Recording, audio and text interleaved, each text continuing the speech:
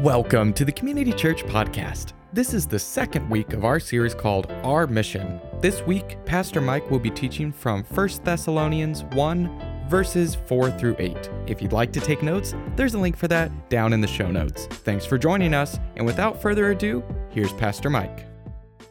I was reading something a few days ago, and it was talking about all the projected big movies in 2023. And they basically said it's superheroes and sequels. That's kind of it. There aren't many big movies anymore that aren't some kind of sequel. And while sequels maybe are more common, it's really not anything new. Actually, I thought about like a long-standing film franchise that goes all the way back to 1975. That's before some of you were born. It's a long time ago, but yet they're still making movies. I'm thinking specifically of the Rocky franchise.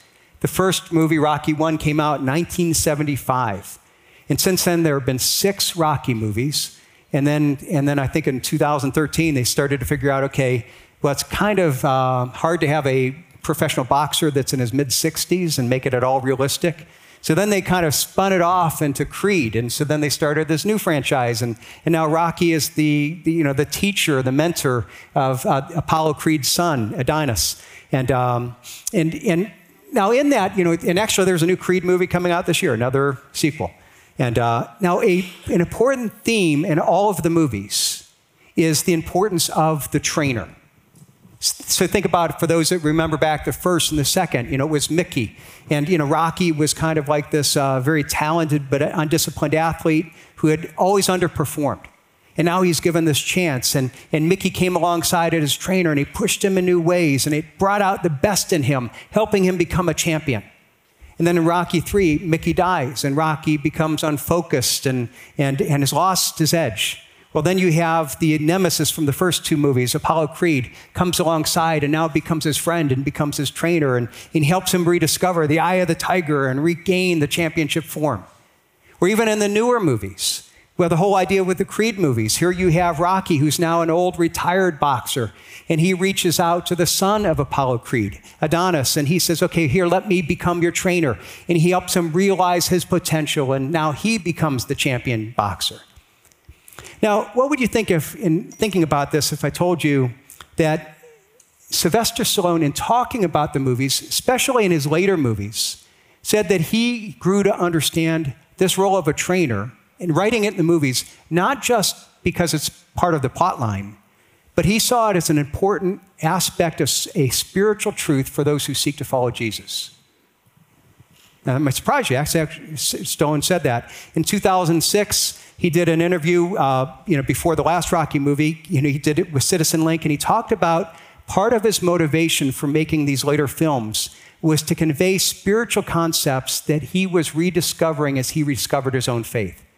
He said this: I was raised in a Catholic home, a Christian home, and I went to Catholic schools and I was taught the faith, and I went as far as I could with it, until one day I got into the so-called real world and I was presented with temptation, and I kind of lost my way and made a bunch of bad choices. And then he talked about how these bad choices left him unsatisfied, and especially he saw how he put his career before his family and the regrets that he had. And as he dealt with that, it drove him back to his spiritual heritage.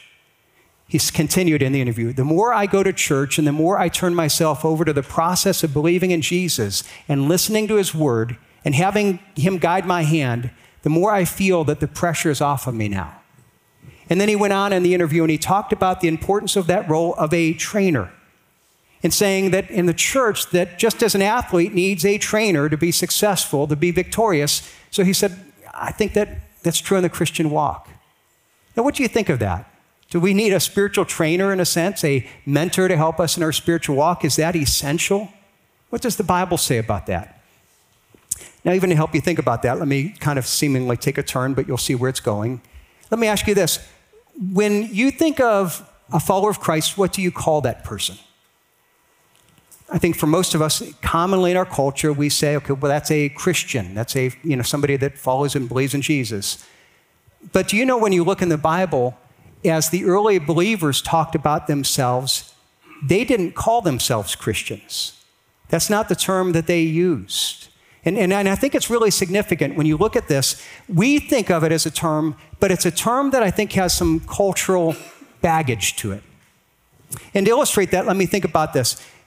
There was a survey that was done last year, Pew Forum, and they found that 63% of Americans self-identify themselves as Christians. Now, does that seem high to you?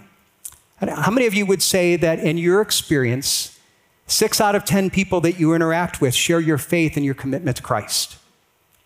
Half? Any a quarter? 10%? How low do we go? So why is it that we say, okay, 63% of people identify themselves as Christians, but yet in our experience, it doesn't seem to at all match, the people that we interact with. And here's one of the reasons why I think that's the case. Again, in our culture, we have a definition of what a Christian is. And it might differ from what we think of a follower of Christ. A follower of Christ, what the Bible says, well, there's a commitment, there's a change of lifestyle. Well, culturally, for a lot of people, well, they might say, well, I've always been a Christian. I was born in a Christian home, meaning my parents were Christian, so therefore I'm Christian. I kind of inherit it. Or, some people would say, well, because I'm not a Muslim, I'm not a Buddhist, I'm not a Jew, so therefore I'm a Christian.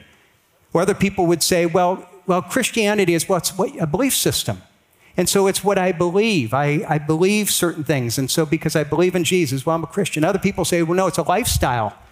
Some people say, well, no, it's a decision. And there was some point in the past where I went forward, or maybe I was baptized, or maybe I went through a catechism class, and I was told then that I was a Christian, and that's what I am. So what is a Christian? And is Christian even the right term to identify ourselves as followers of Christ? And here's what you need to realize. That's not the name that's given in the Bible. It's not the name that the earliest followers of Christ used to identify themselves. They referred to themselves not as Christians, but as disciples. In fact, if we go to the book of Acts, which is, about the early church, and if you look in the book of Acts, over 30 times just in the book of Acts, the early followers of Christ referred to themselves as disciples. But if you look at the whole of the Bible, the word Christian is only there 3 times, and it's never used of the early believers describing themselves. In fact, let me take you to the first place that it's mentioned, in Acts chapter 11. In Acts 11, it's talking about this church in the city of Antioch, and this church was growing. It's the first church outside of Israel. And look what it says about this church as they grew. Acts 11:26. For a whole year they met, that's the believers, met with the church, and they taught with a great number of people. And in Antioch, the disciples were first called Christians. And so here's what it's saying, is that as they met, what did they consider themselves? The disciples. That's how they identified themselves. But meanwhile, you had people outside of the church who's watching this group of people grow, and they were the ones that gave them this identity as Christians. They were the ones that gave them that name. So the term Christian isn't from God, it isn't from the Bible, it isn't what the early church believed themselves. They called themselves disciples. And some of that title, I think, is actually directly from Jesus himself. So let's look at the Great Commission, Matthew 28, this great statement of Jesus, giving to the church, here's your mission right before he ascends to heaven. Look what he says. Therefore, go and make disciples of all nations, baptizing them in the name of the Father and the Son and the Holy Spirit, teaching them to observe all that I've commanded you. It's not make Christians, it's not make students, it's make disciples. So that in the mind of Jesus, that's something, it's a description of what it means to be a follower of Christ. And that's what you need to realize. It's not just a name. It's not just a title. It's actually a description of something of the character of what it means to be a follower of Christ. You see, the word disciple was a word that would have been very common in that day. It meant a learner, an apprentice.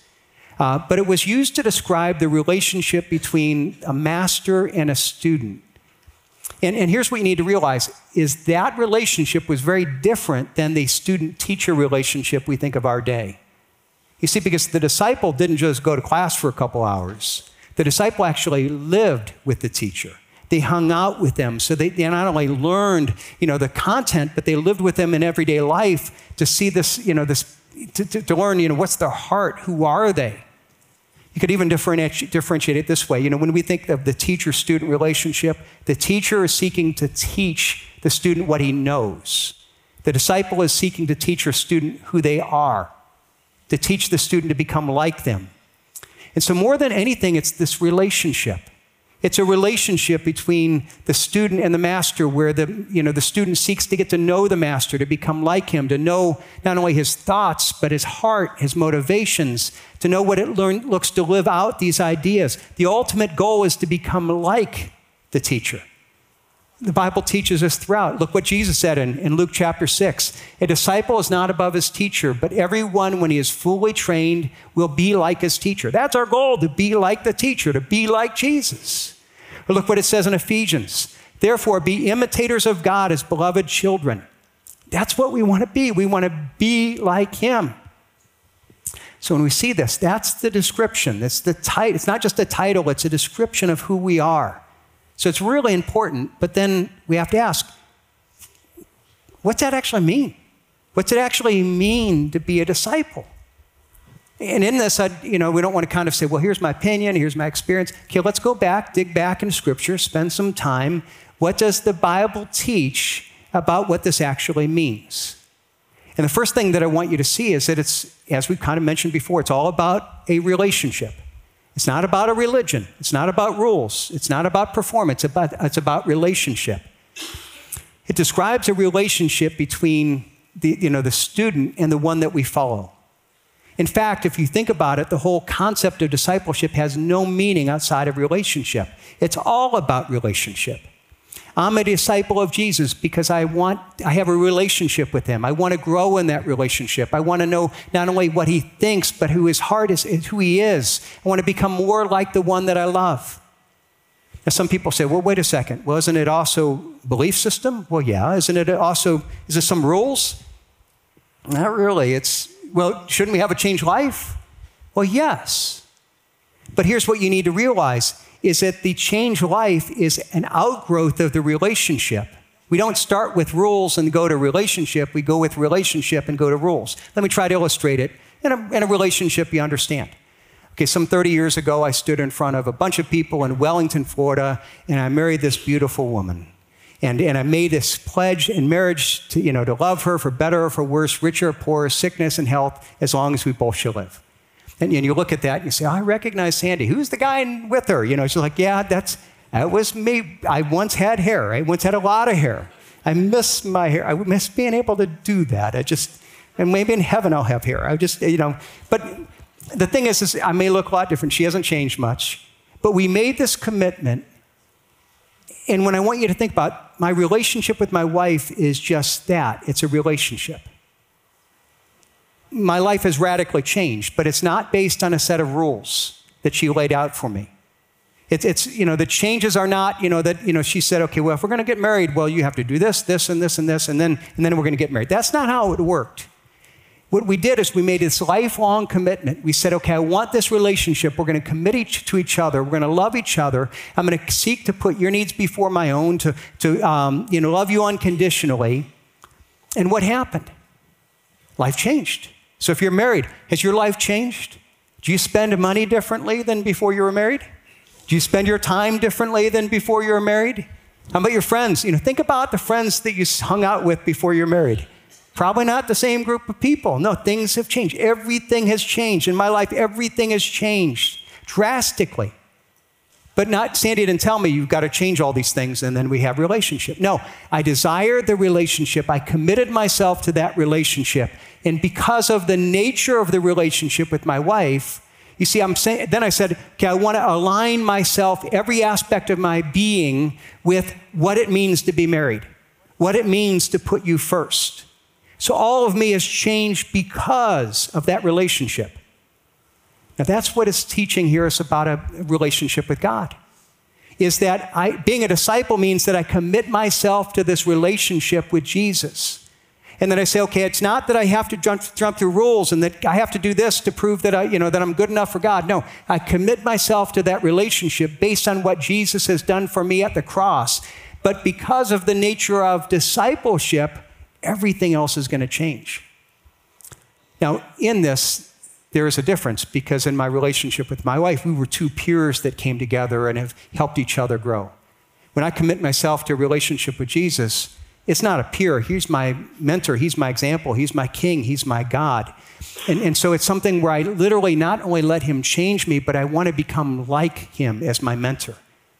See, again, in that time, a disciple didn't just go to class every once in a while. He actually went and lived with the mentor, with the teacher, so that he would not only learn everything that the teacher knew, that he learned who they were.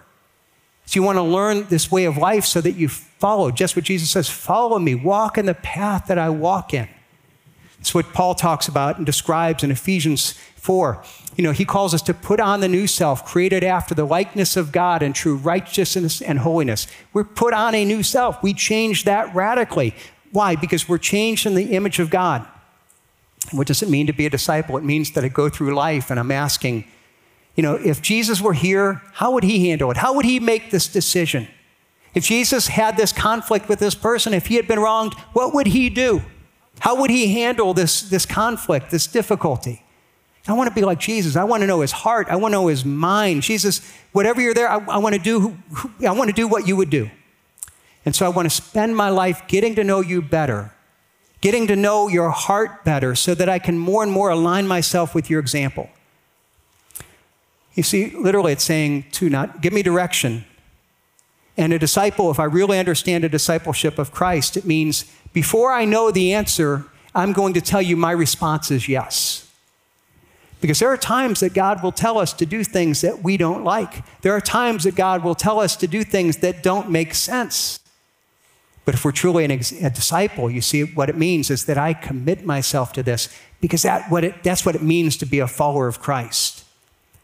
Now, when we think of the cultural term of Christian, this is a very different description, isn't it? A Christian could be so many things, but are you a follower of Christ, a disciple? That's uncomfortable.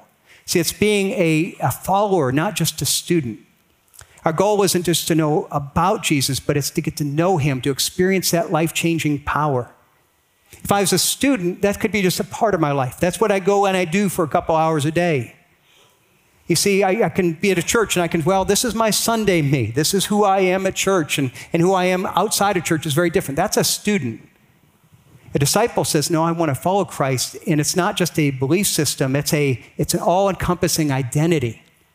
Look at what Jesus said about this in describing what it meant to follow him in Matthew 16. Jesus told his disciples, if anyone would come after me, let him deny himself and take up his cross and follow me. Whoever would save his life will lose it, but whoever loses his life for my sake will find it. That's what it means. That's a huge commitment. This relationship with Christ that seeks to try to become more and more like him.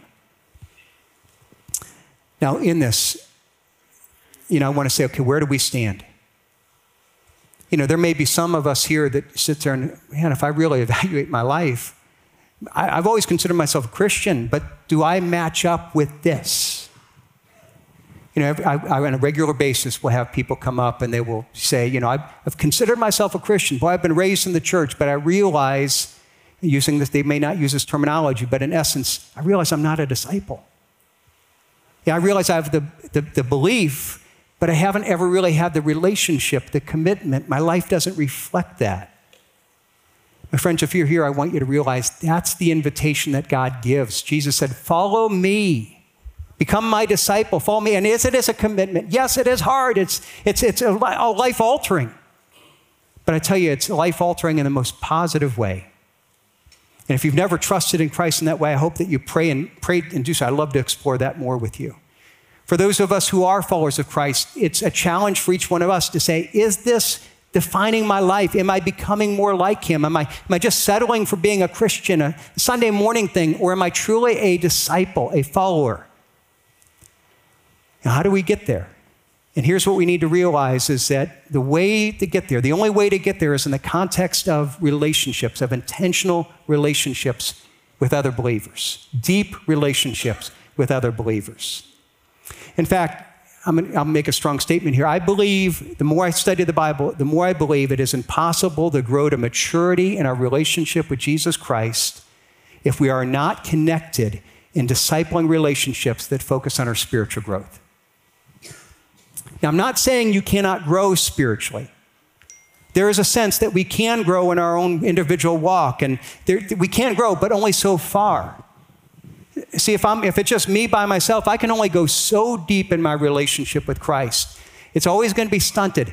But if I want to grow to maturity, if I want to grow to become all that God intends for me, I cannot do it apart from these discipling relationships. The Bible's teaching on this is clear, and it's throughout the Bible. Let me give you another passage where it teaches this idea in Ephesians 4. It says, he gave the apostles and the prophets, the evangelists, the shepherds and teachers to equip the saints for the work of ministry, building up the body of Christ. So how do we get built up? When we're being invested in, and then we start doing. And that's how we not only build up, but then what does it say? Until we all attain the unity of the faith and the knowledge of the Son of God, to mature manhood, to the measure of the stature of the fullness of Christ. I want to be there. I want to be mature. I want to be grown up in Christ. But you see what it's saying? I cannot get there on my own. See, this only happens, this kind of depth and this kind of growth only happens in the context of discipling relationships, of connectedness within the church. Our culture is very individualistic, and there is a place for that. But I think in an American culture where we're so individualistic, we so emphasize our personal relationship with Christ and our personal time, which is all really important, to the detriment of underemphasizing this community of connecting with other people as part of our growth. So if we decide this, if we want to grow, it's going to be part of this intentional relationship. And it's because discipleship isn't just learning new things, it's focused on the application of biblical truth. In fact, if you have your Bibles open, we looked at a few moments ago in that passage in 1 Thessalonians 1. And let me look at that again. And so let me look at verse 4, and you see this emphasis. For we know, brothers, loved by God, that he has chosen you, because our gospel came to you not only in word, but also in power and in the Holy Spirit with full conviction. For you know what kind of men we proved to be amongst you. And so here he's saying, okay, we taught you these truths, here's the knowledge, but you also saw us. You know what kind of men we were. We were living amongst you, and you saw our lifestyle. Then he continues, verse 6, and you became imitators of us and of the Lord, for you received the word in much affliction with the joy of the Holy Spirit. So what happened? They became imitators. They became disciples. That's what disciple is. Where I'm not only looking at Jesus, but I'm looking at Jesus through other people. You see, the early disciples, they got to walk with Jesus. We don't get that. And so how do I grow to understand Jesus? It's through other people who are more mature. And that's what's happening. You saw our life, and then you imitated us as we were trying to imitate Christ. Not only that, he continues in verse 7, so that you became an example to all the believers in Macedonia and in Achaia. So it's not only you followed us, but then you lived a life so that you let other people follow you. You became the example that others, you were not only being discipled, but you were discipling other people. God has called us to that kind of relationship. And some of that, when we think about our church, the Sunday morning service is half of what we do. And if you're here, I'm glad you're here, but if this is all that you experience, you're missing something essential. See, that's why we put such great emphasis on this whole idea of community, why we have groups before the service. We have, even now, groups that people that come to the early service they're at, and they have at 8:15, and we have men's groups and women's groups. We have young couples groups. We have ministry groups. We have new things that we're even starting now. We have all these different ministries that we're just saying, how do we continue to create more opportunity for you to connect? For you to connect with people and just walk through life and saying, how do we grow together? Because it's essential. And even in Sunday morning, if you look in the notes in the front, we have the fill in the blank. And for people like me, I need to do that. It keeps me engaged. But on the back, there's discussion questions. Now, why is that? But I love it if you actually talk to somebody and say, hey, how do we live this out? What does it look like to actually apply these truths? And if you do that with other people, that's part of growth. We want to encourage that. You see, we've got to walk together because when we look at this application of truth, what it means to live out, it's something that is becoming like Christ is something that is caught more than taught. You see, it's not just teaching an important truth that we get in our mind, it's modeling so that it's caught, so that we pick up not only the set of beliefs, but the values and what drives us and the heart behind these things and the application, what it means to live out. There's a lot of things I can read, and if I have never seen it, I'm not going to know what it looks like. I mean, think about in Ephesians 5, it talks about marriage.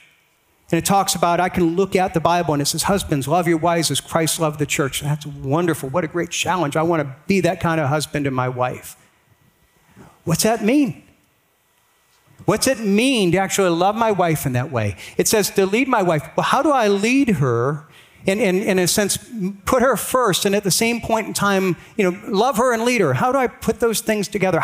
What's it mean when we're in the middle of conflict? What's it mean in the middle of big decisions? You see, if I don't have other men who are more mature than me, who have walked that path, who have a good example of their marriage that I can hang out with and say, hey, what's this look like? I'll never figure it out on my own.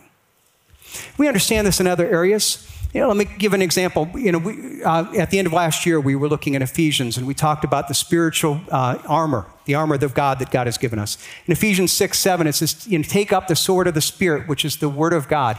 So it's saying that the Bible is like this sword. Now, let me use that illustration of the sword to kind of illustrate this idea. So, let's say somebody has given me the sword, and whether it's physical or whether it's spiritual, let's take the physical. I've got the sword. I want to learn how to use it. And whether it's sparring or if it's more serious, I'm going to be in a fight, and I need to learn to be able to use it to be able to survive in battle. Now, what if I say, I'm going to train, and here's what I'm going to do. My whole training strategy is I'm going to get books and I'm going to read.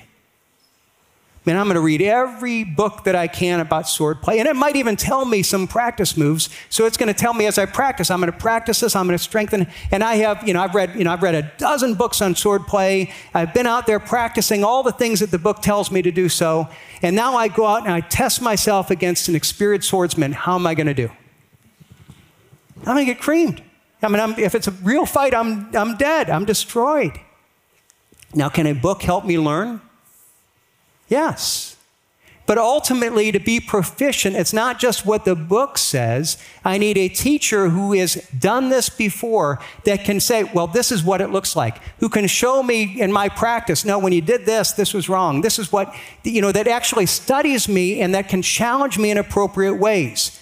I need a discipler. I need a trainer. Or let's use another example. I think of with my daughter, and as she prepares to have her first baby, and we have all these of her friends that are having their children. How many of you remember that have had a baby? That beforehand you read all these books about what to expect when you're expecting, and you read all these books and you figured it out, and you thought, okay, when I'm prepared, when the baby comes, I'm ready to go. How long did that confidence last? It lasted until the first night that you were home alone, right? And suddenly the baby's crying and you're doing what the book says and the baby's still crying, and what do? You call your mom and she's, Mom, what do I do? Help me. Or you call an experienced mom who has been there and saying, basically, the book helped, but I really don't know. I need a model. I need somebody who's done this before to help me figure it out, because I can't do it on my own. My friends, that's what the principle is teaching here. It's teaching that we cannot do it on our own, and we can't just, as much as Bible reading is good, I need someone who has done it, that is more mature, that's lived it out, to help show me what it looks like. And that requires some degree of not only engagement, but vulnerability. That I can come and say, here's where I'm struggling, here, help me here. Or here's a sword play, you can watch me and you can point out what I'm not doing right. And likewise, even as the disciple or even as the teacher, I need to be vulnerable in the way of saying, okay, this is what I'm learning. This is where I've messed up. This is how I'm growing in my faith. See, it requires a sense of vulnerability that models the process, not the product. Now, this is difficult because sometimes in churches we think of, well, the church is a place where if you're mature, you've got it all together. You don't struggle. You don't doubt. You don't mess up in any way. And we can't admit that we ever do, because then what are people going to think about us? But that's not the picture of maturity that's taught in the Bible. The fact is, when you look in the Bible, the product of maturity, the person who doesn't mess up, there's only one of those. That's Jesus. I'm not Jesus. Neither are you. And so let's not pretend. You see, what we're called to do is we're called to be people who admit that there's struggle. Maturity isn't that we don't mess up. Maturity is that when we mess up, we surrender it right way to God, and that we're growing. It's consistent growth. See, even as a church, we want to model this. I want to model this. I want to model this in a sense that some of you may even hear from time to time, we'll talk about things, and I'll admit, I struggle. I'll talk about weaknesses. I'll talk about where I've messed up. I'll talk about where I'm growing. I'll talk about going to get counseling, or we'll talk about these things.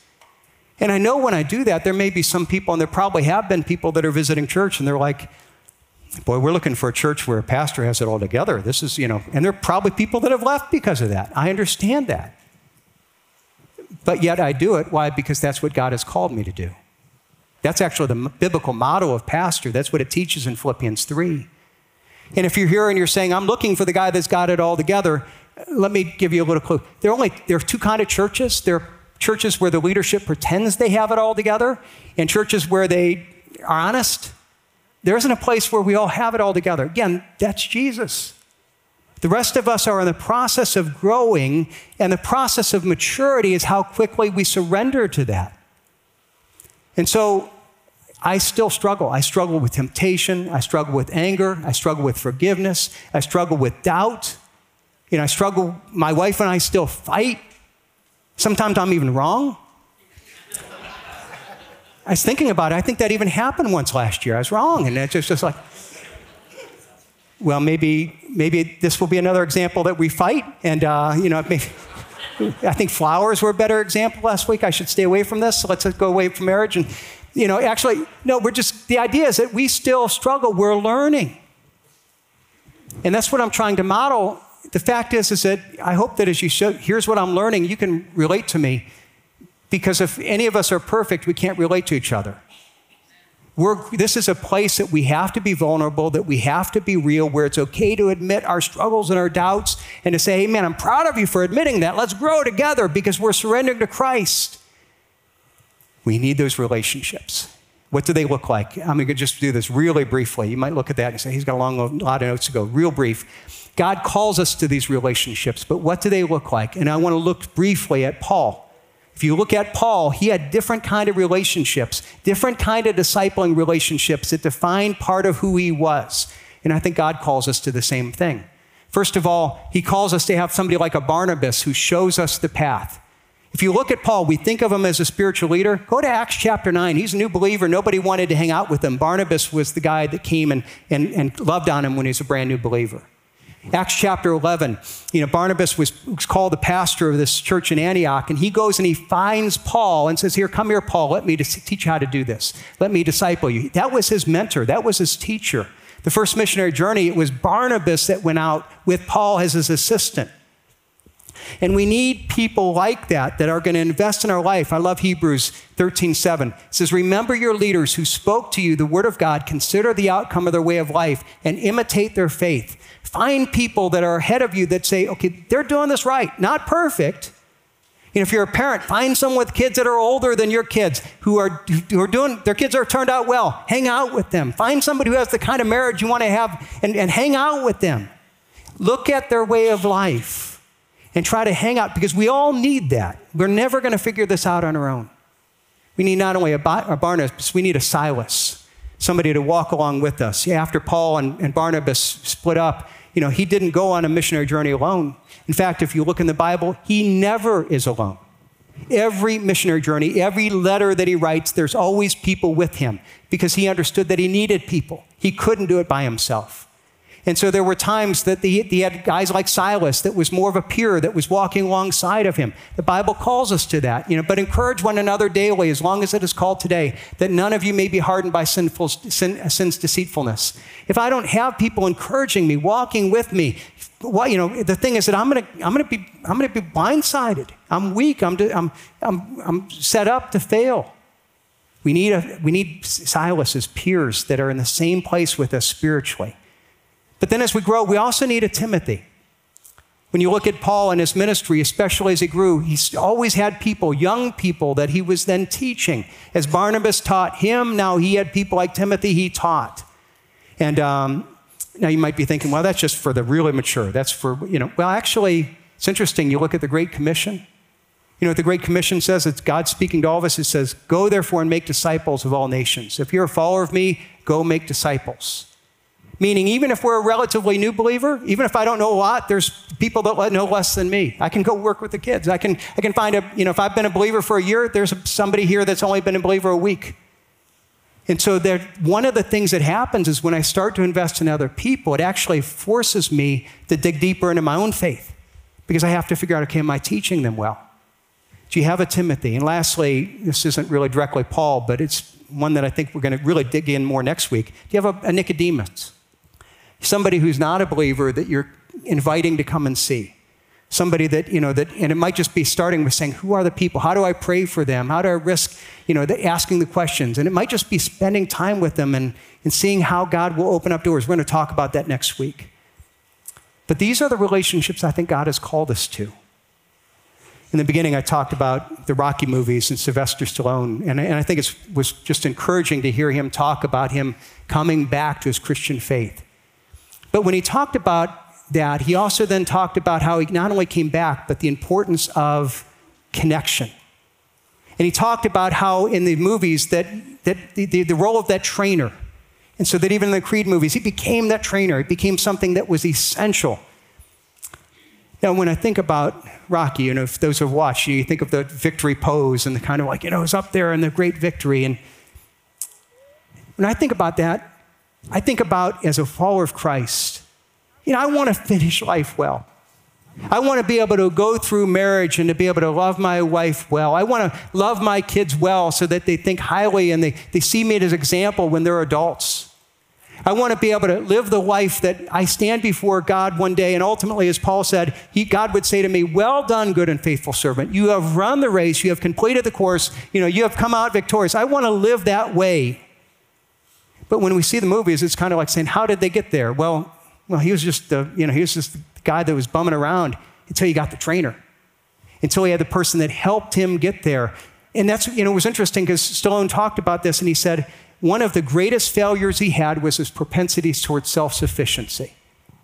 He had succeeded and he didn't need help. And he came back to Christ, he realized that he needed the trainers. If he was going to be victorious spiritually, he needed people to help him. Here's his quote.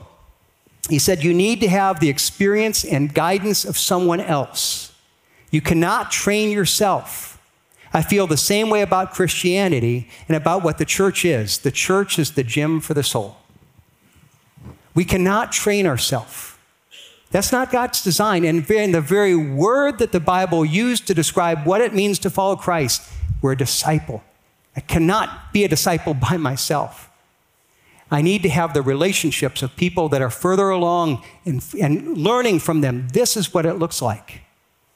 I need to have people walking alongside of me that are training with me, pushing me when I get down, pointing out the end. I want to live a life that is victorious. I want to be able to live at the end to say, yes, I've lived that life. I want to hear God's affirmation. But what we need to realize is we will not get there on our own. God has laid out, in a sense, the training regiment, the gym for the soul, the place where we learn and where we grow, but that includes discipleship. It includes relationships. And I want to encourage you, if you're in one, pursue it. There may be some people that, COVID is just disengaged and, boy, you've gotten out of it. And, boy, it's time to get back involved. Just look for those opportunities. You may be there and you say, I don't know where to get involved. Let us help you. And we're going to be even starting, we've got new things that we're going to be starting even up in the coming months of just saying, we want to create opportunities and help you find the place. It's not like we need it. We're doing it because I believe you need it. That we want to live a victorious life. We want to hear, well done, good and faithful servant.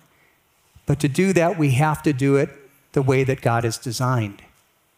Intentional relationships are vital to discipleship. How can we help you find that? Take the effort, take the risk to pursue that. And that is it for this week's message. If you have a question about the message, Community Church, or Jesus Christ, send us a text to 330-400-3242. You can learn more about our events and community groups online at ccpl.life/connect. There, you can also send in a prayer request. We would love to pray for you. Have a blessed Lord's Day, and we'll see you next week.